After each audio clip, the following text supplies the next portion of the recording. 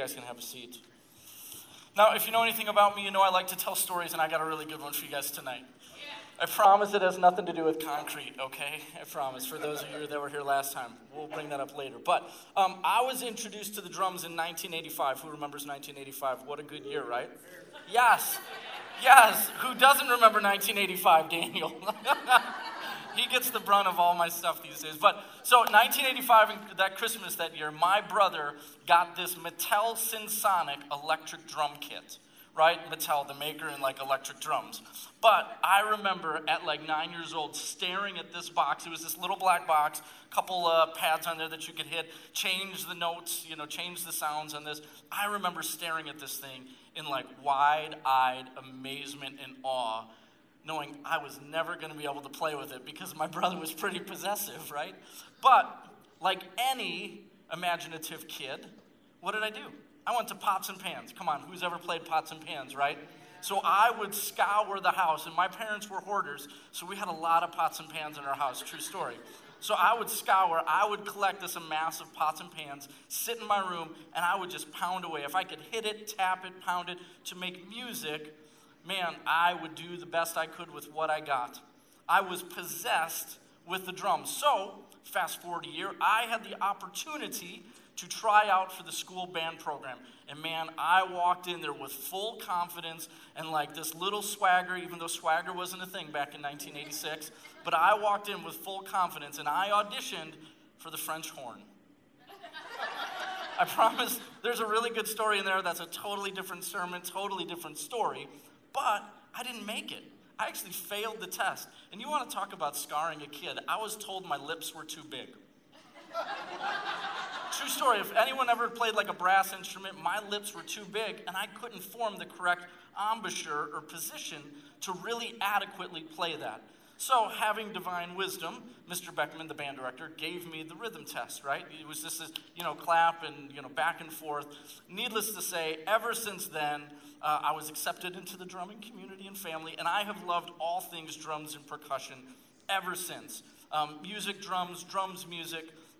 It has been such a part of my life, and I know it's making a resurgence, but Walkmans and cassette tapes, right? Anybody remember that? That was the era that was really formidable for my music, just my music upbringing.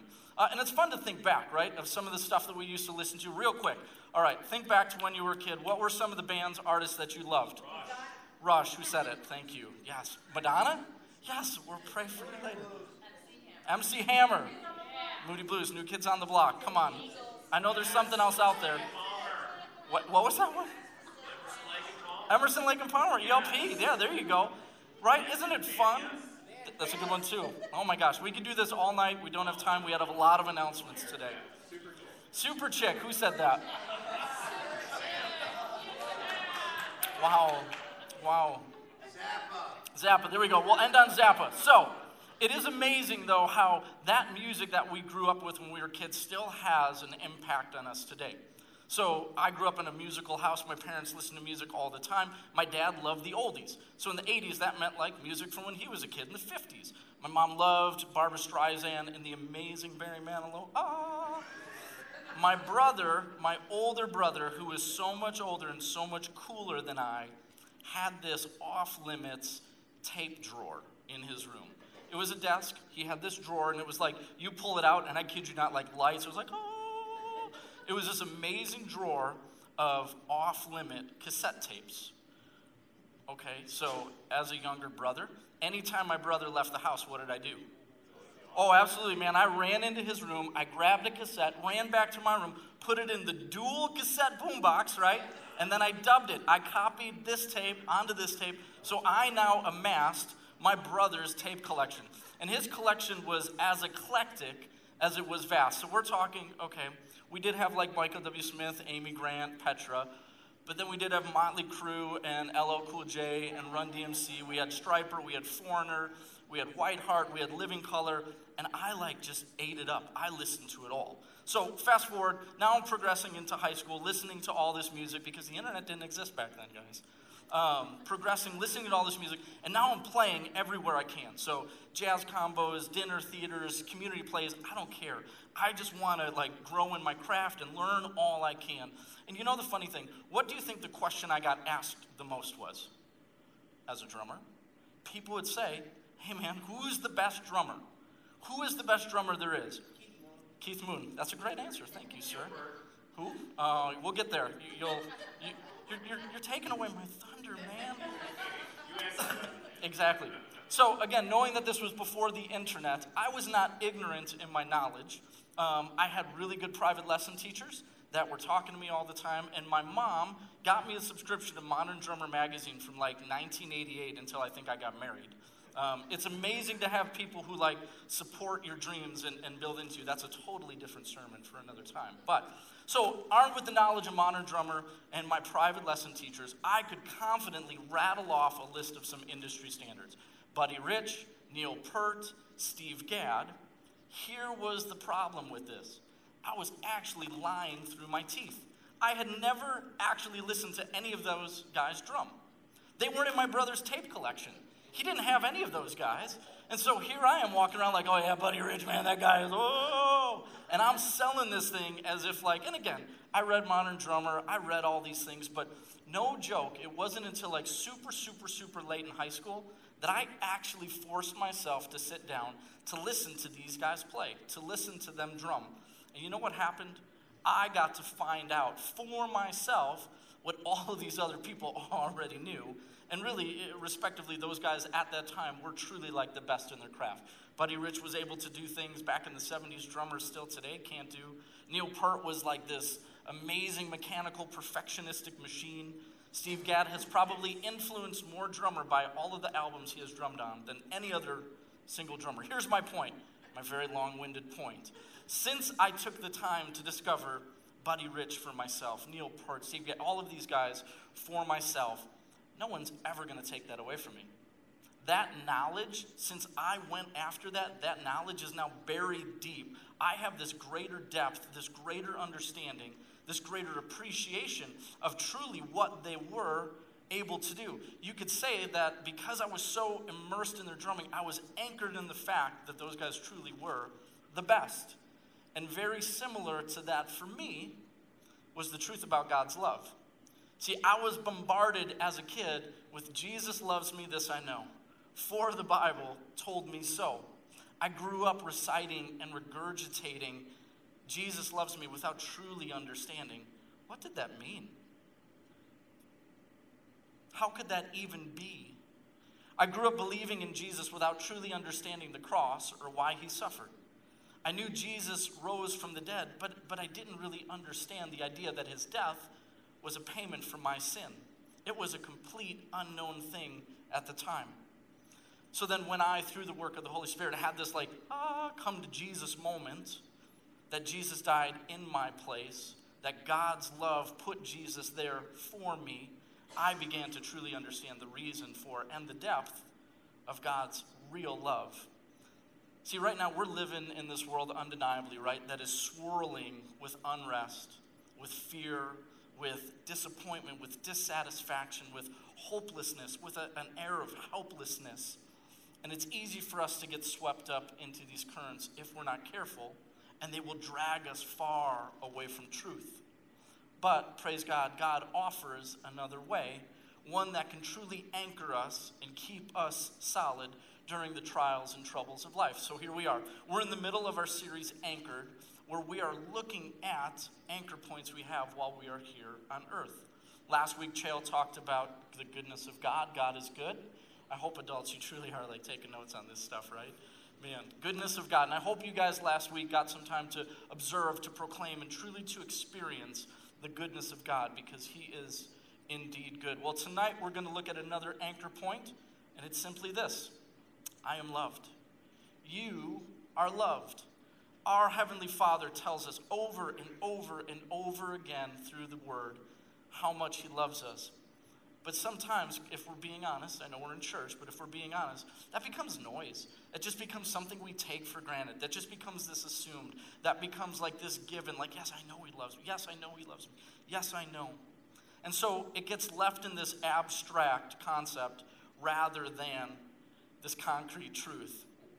God's love truly is so permanent that he tells us that he loves us even though the earth will be shaken. Love is a word that we hear everywhere, and I think that adds to and lends to why sometimes we get numb to it.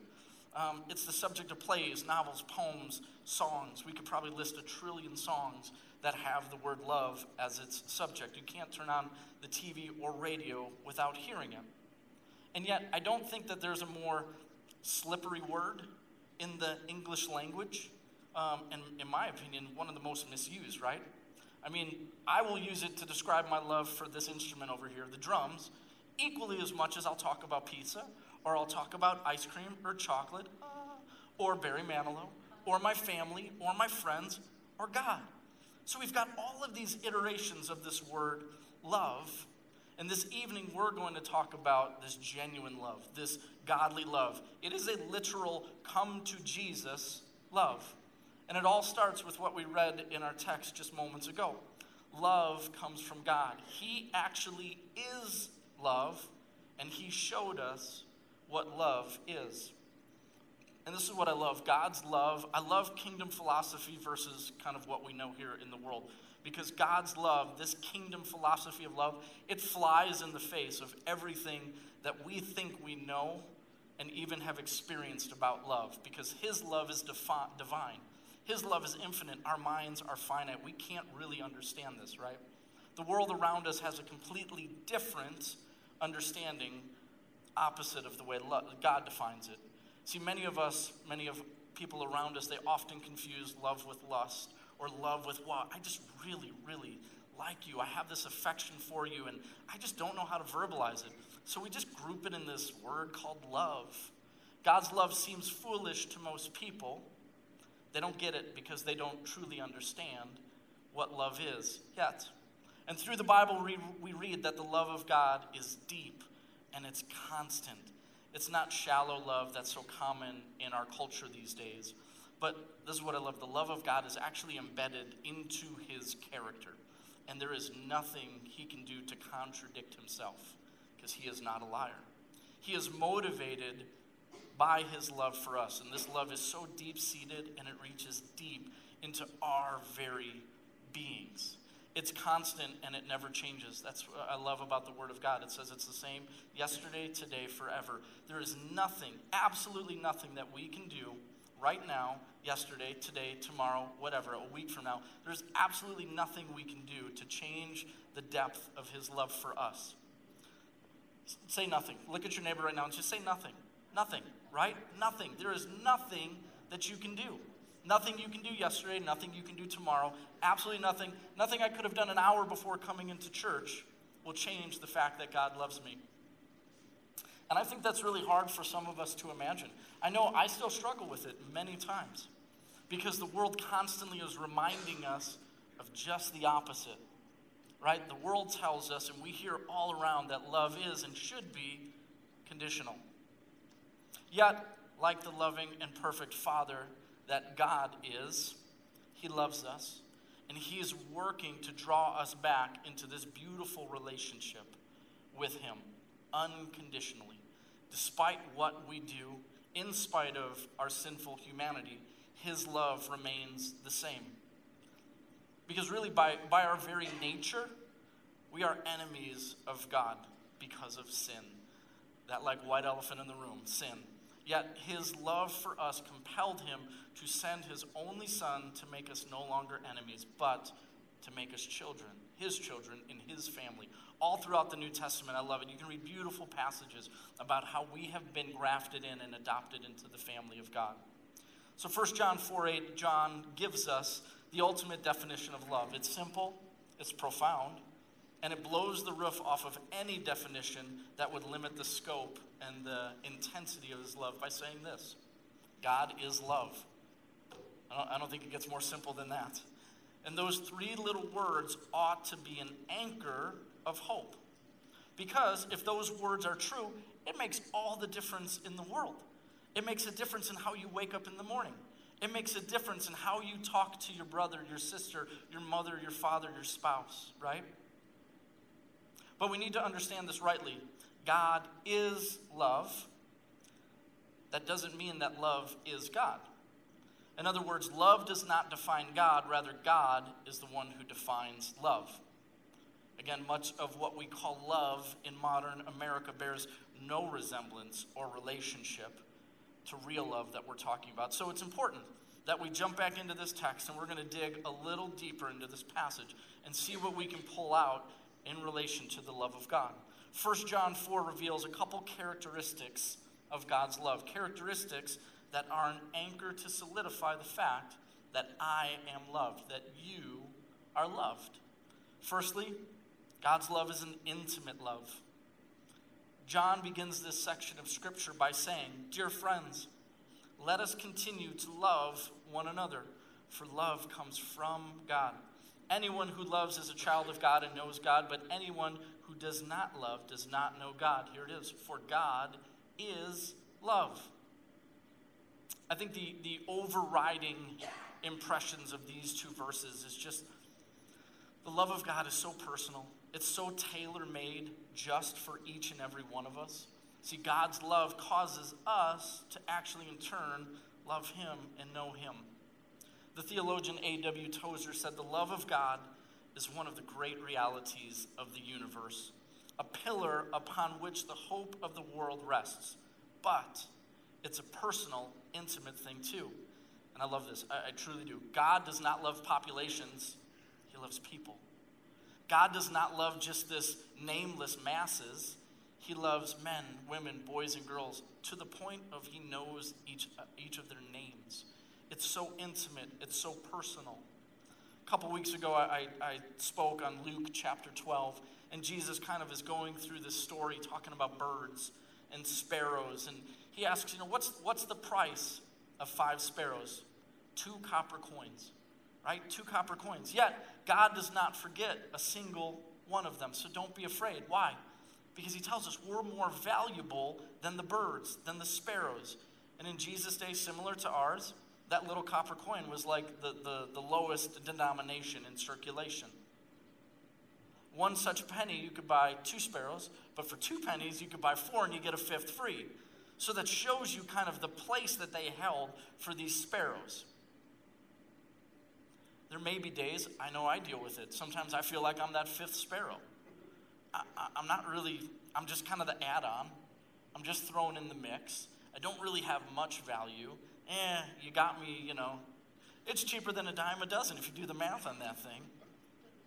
But even sparrows matter to him, and we're more valuable than those sparrows.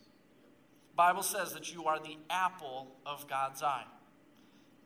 As Augustine puts it, he loves each and every one of us individually as if we were the only living being on earth. Think about that. It's almost like God has blinders, and he's looking just at you. He's looking just at you, just at you, just at you. That is the personal, intimate love that he has for each and every one of us in this room. Second, God's love is this proven, objective love. It's true for everyone, always. Period, end of story. We could end right there, but we're not going to. We've heard multiple songs, right, telling us that love is a verb, meaning love has to be put into action. Or other lyrics that say love isn't love until what? Until you give it away.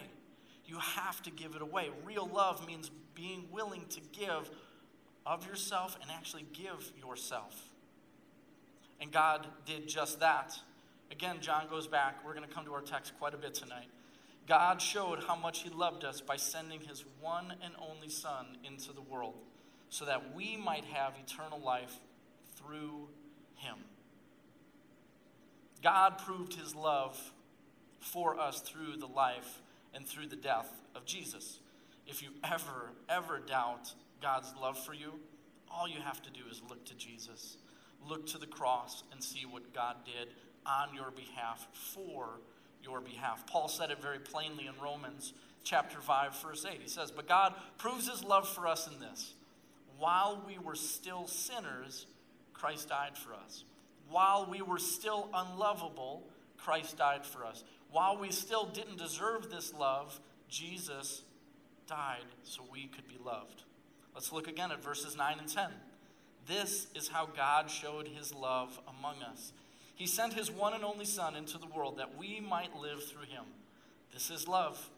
Not that we loved God, but that he loved us and sent his Son as an atoning sacrifice for our sins. If you notice, I've kind of using some different words from some different versions here because I really want you to understand and get this picture of this depth of the love that God has for you sitting in this room. God, in his great love and according to his sovereign will and his sovereign purpose, determined ahead of time. This was far determined before we even came into the picture. He determined ahead of time to sacrifice his only Son so we might live, proving once and for all how much he loves us. You know, it's a really interesting thing to stop and think that God doesn't regret sending Jesus to the cross for us. That's a whole other sermon in and of itself, right? God's love is so personal, it's so intimate, tailor-made for each one of you, respective of where you are at. That is how much he loves you. It's so individual for you. He's such a gentleman like that. God's love is proven by his action. And finally, God's love is a saving love. Paul tells us in 1 Corinthians 13 that love always protects. And that's really what God's love does for us. John announces once again in verse 10, this is real love, not that we loved God, but that he loved us and sent his Son as a sacrifice to take away our sins. See, Jesus' death on the cross not only proves God's love for us, but it also saves us. Jesus, driven by the limitless love of God, came into this world for this sole reason, to save us, to deliver us, to protect us from sin and from death. In this love, which is shown by sending his Son to give us life, God's love comes at a personal cost to himself. But God, again, predetermined, he was willing to do what it took to bring that gift of salvation into reality. Again, personalize it for you and for you and for you. It's good to see you, sir. In this love, he first loved us, and he sent his Son to be a propitiation. That's a big $10 word, right? Propitiation. Something we don't say often, dare I even say never. Never has that come across your lips. Well, it's time for a little Bible school, if you will. In the King James Version of the Bible, 1 John 4:10 reads this way. In this is love, not that we have loved God, but he loved us and sent his Son to be the propitiation for our sins. That's a big word, propitiation. And it's a very important word in the New Testament because it includes 6 concepts all rolled into one. We've got holiness, wrath, justice, mercy, love, and grace, all rolled into this one word called propitiation. See, when Jesus died on the cross, all 6 of these concepts converged. You see, God's holiness exposes the sinfulness of all sin. God's wrath against sin was poured out onto Jesus on the cross. But God's justice was satisfied at the cross. God's mercy towards sinners was shown at the cross. God's love for the world was demonstrated at the cross. And God's grace was freely given to each and every one of us through the cross. That's propitiation. That's Jesus on our behalf. So through the person and work of Jesus, this propitiation, this saving love, was proven to be once and for all. And what's truly remarkable about this love is, again, God moved first. See, God loved us first, and then he came and said, hey, you know what? I know, although you are sinful, I know you are broken, I'm still going to make a way for you to be in my presence. 1 John 4:16 says, we know how much God loves us, and we have put our trust in his love, because again, God is love.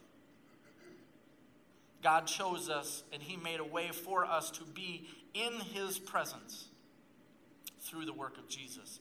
And we get to now respond to that work by trusting, by accepting what God did, by proclaiming and confessing that Jesus is Lord, and being anchored in the fact that I can stand here today and boldly say, I am loved.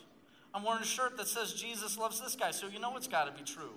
I am loved. I can stand before you confident, knowing the truth of the scriptures. God's love is so vast, so wide. He loves the unlovable. His love is greater than our sin. God loves us not because of who we are and what we've done, but because of who he is and what he did for each and every one of us. And God demonstrates that love towards us. Proof again is all throughout the Bible. Back to our text, we're going. This is how God showed his love among us. He sent his one and only Son into the world. There's the anchor for you, right there. God has substantiated the fact. He has proven the fact that he loves all people by sending his one and only Son into the world to live among us and then to willingly choose to go to the cross. And yet there's more. Verse 10, this is love, not that we loved God, but that he loved us and sent his Son as an atoning sacrifice. See, God bestowed his undying love on us by sending Jesus to die. I know there's a lot of repetition, a lot of redundancy tonight, but that's okay, because I want you to hear this. I want you to hear that God loves you so much. See, true love is exactly that, God's love for you and me. God's not playing tricks on us. He's not this like, cosmic killjoy, like waiting to mess around with our minds. So why is this still sometimes so difficult for us to accept? Even after hearing it a gazillion times tonight alone, for many of us, it is still hard. I still wrestle with it. I'm being totally honest with you guys up here. We struggle because we live in a world that says we don't deserve it, right? We've done too many bad things. We're not good enough. I don't even know what that means. We've hurt people. We've sinned over and over and over again. And here's the reality. Guess what? We're going to keep sinning and hurting people over and over and over again because we're broken, because we're lost, right? But through this love of God, he invites us into this relationship with him through his Son. God's love is for yesterday, today, and for tomorrow, and a week from now, and a year from now. So for the gazillionth and one time, listen to these words from 1 John 4. In this, the love of God was made manifest among us, that God sent his only Son into the world so we might live through him. In this is love, not that we have loved God, but that he loved us and sent his Son to be the propitiation for our sins. See, I don't hear God saying, if you do more good, I'll love you. If you stop sinning, I'll love you. If you go to church more, if you help your neighbor more, if you give more, if you serve. I don't hear anything of that in these words. And I don't know about you, but for me, that presents a lot of freedom. Yeah. Like that really takes a big weight off of my shoulders. I don't have to perform for God's love because God is love, and this is what he does. This is who he is.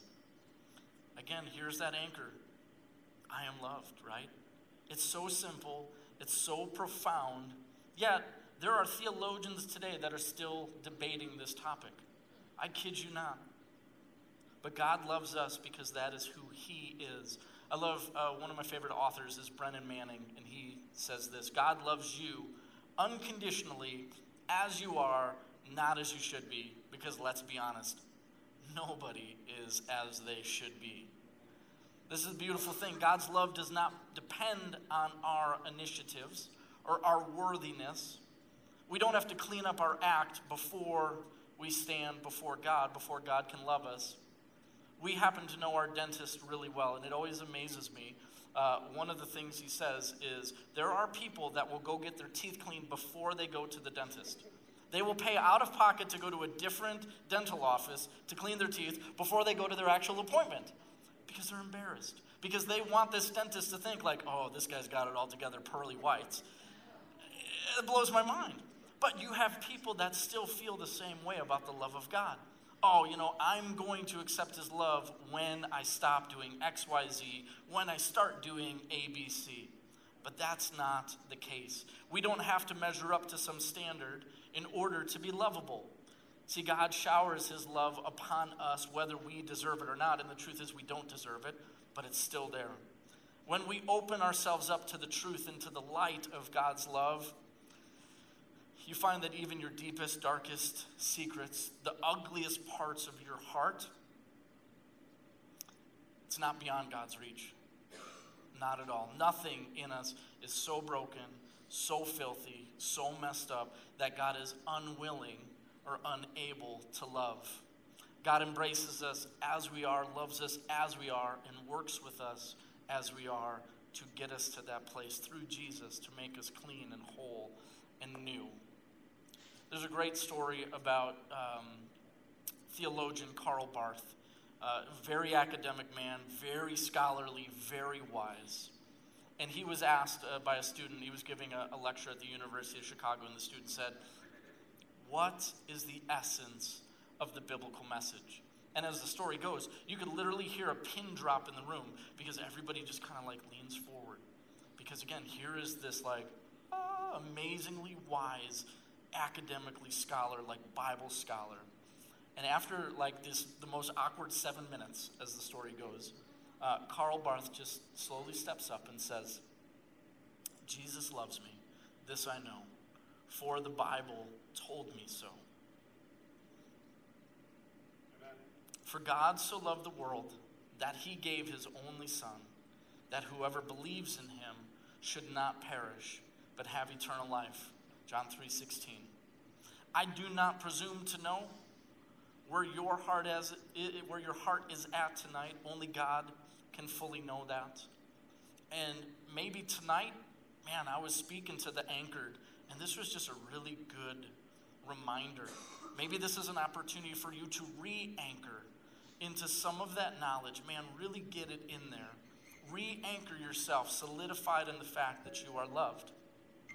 But maybe you are here and you have not felt anchored in that love. Maybe you don't fully understand yet the depth and the breadth and the vastness of the love that God has for you individually for you. Either way, because of Jesus, through Jesus, you can receive God's love and let the love of God saturate your heart. You can be anchored in knowing that Jesus loves you and that you truly are loved. All last week, I was in the city of Chicago for this huge national radio leader summit. And the vice president of broadcasting for Moody Radio challenged us one day. He says every morning when he wakes up, he begins the day preaching the gospel to himself. Now, here's a man of God that's been doing ministry for many years. But again, I don't presume to know where he's at. But he said in order for him to live the gospel out, he must begin by preaching it in. And that really hit me, right? In order to live out the love of God, he needed first to be anchored in the love of God. And so for him and for us, preaching the gospel to ourselves is a pretty amazing spiritual discipline. And I was thinking about it. It's both proactive and it's reactive. Right? It's reactive as we encounter temptations, we encounter frustrations, and we seek to anchor ourselves in the fact that, okay, I'm about to get frustrated. Nope, I'm loved, I receive the love. So you can anchor yourself in that moment, or you can even reflect back, boy, man, I really messed up here. Boy, I shouldn't have. So you can reflect through the gospel lens, knowing that you are anchored.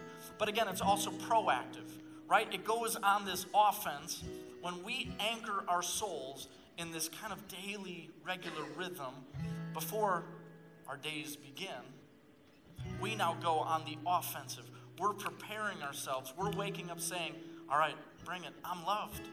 I can do this. I am loved. I know something might not happen. I'm loved. Doesn't matter. I'm loved. Turn on the TV. I'm loved. Turn off the TV. I'm loved. It doesn't matter. When you begin that whole rhythm, that regular rhythm, right, in your daily love, to wake up and say, man, Jesus loves me, this I know, for the Bible tells me so. You can remind your heart that you are anchored in and that you are loved by God. In like literally 3 seconds, man, I'm just going to take some time. I'm going to pray over us.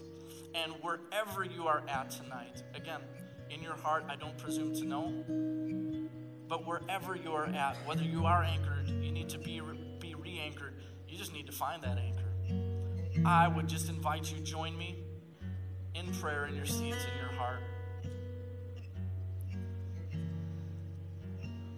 Father God, I thank you, truly thankful for your unconditional love. Lord, your love is so great that you did not even withhold your one and only Son for our sake.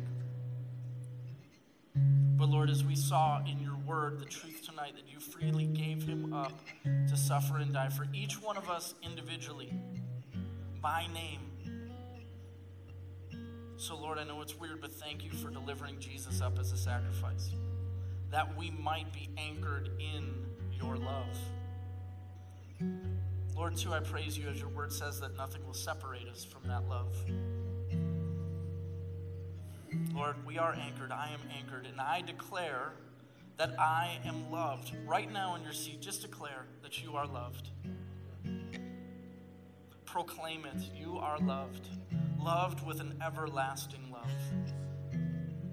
Oh, Father, we rejoice because, again, we are anchored in the name of Jesus, and we can stand with confidence saying, I am loved. In the precious name of Jesus we pray. Amen. Well, we love you. God loves you. And if we can pray for you, please allow us to do so. If, again, maybe that was a first time you've even gotten to that point in prayer, we'd love to know that. Maybe this was a re-anchoring. We'd love to know that. Maybe you just need to pray about something else. We would love to do that as well. So before you leave this room, man, I encourage you, share with someone, share with us. We'd love to pray alongside of you because we'd love to serve you and just walk. Well, thank you again for letting me share my heart with you guys. I look forward to seeing you guys next week or at the food pantry on Tuesday or prayer in the morning at 6 a.m. Adults, make sure you go through the 5s. And now you got 2 verses out of 1 John. Love you guys. Have a good night.